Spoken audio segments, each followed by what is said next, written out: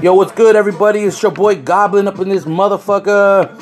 How's everyone doing? I hope everyone's living well. I hope everyone's doing well. I hope everyone's getting it well. I hope everyone's getting money. I hope everyone's getting healthy. I hope everyone's doing exactly what they want to do. And if you're not, then start. It's harder than it is, but you could do it. Anyway, so it's March 1st. This is my first time doing this, so excuse the stutteriness, excuse the flow of the show, because I don't really have a format, but I do have a topic. My topic of the day is production.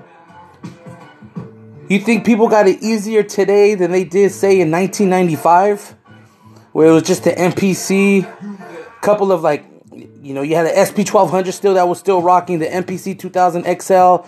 The first time I actually seen someone really work at MPC and the SP1200 was when I used to live in Gainesville, Georgia. Shout out to Gainesville, Georgia, Hall County, baby. 770, you know how it is out there, GA. The homie DJ Cube, he lived out in Newtown. Shout out to DJ Cube, shout out to J Slack, shout out to King Phillip, shout out to whole Newtown, out the road, shout out to Gainesville. You know how it is, but I remember going to his room. He had a Roland VS, 1880. That's a old track machine, an SP1200, and then he got I think he had an MPC 2000. I'm not sure, or an MPC 2000 XL, and I think he also had a Roland XP80 keyboard. And man, I'm telling you, this guy made magic with it, man. Magic with it. Some of the stuff that you can't even really duplicate on, say, software. And don't get me wrong, software's dope. Don't get me wrong. I used to fuck with Fruity Loops heavy. A lot of my first beats that I made, the beginning of my career, I guess, was off Fruity Loops and Acid. I used to sample on Acid and then throw it on Fruity Loops and chop it up, put it in the slicer, and it was rocking. Until one day I was just in the studio and someone kind of was like, you need to get an MPC. And then next thing you know, my homie Sergio, what up, Serge Knight? He hooked it up with the MPC 2000 XL, a blue one, and it was on.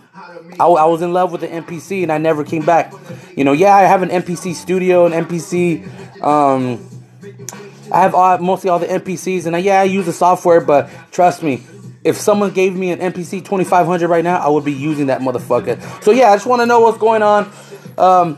I really think it is a little bit harder then than it is now, because you have a lot of loops. You can just go on the computer and find it, but it's all good. You know what I'm saying? As long as it's coming out with quality, good music for your soul, I enjoy anything. My ears won't lie to me. Everyone, it's your boy Goblin.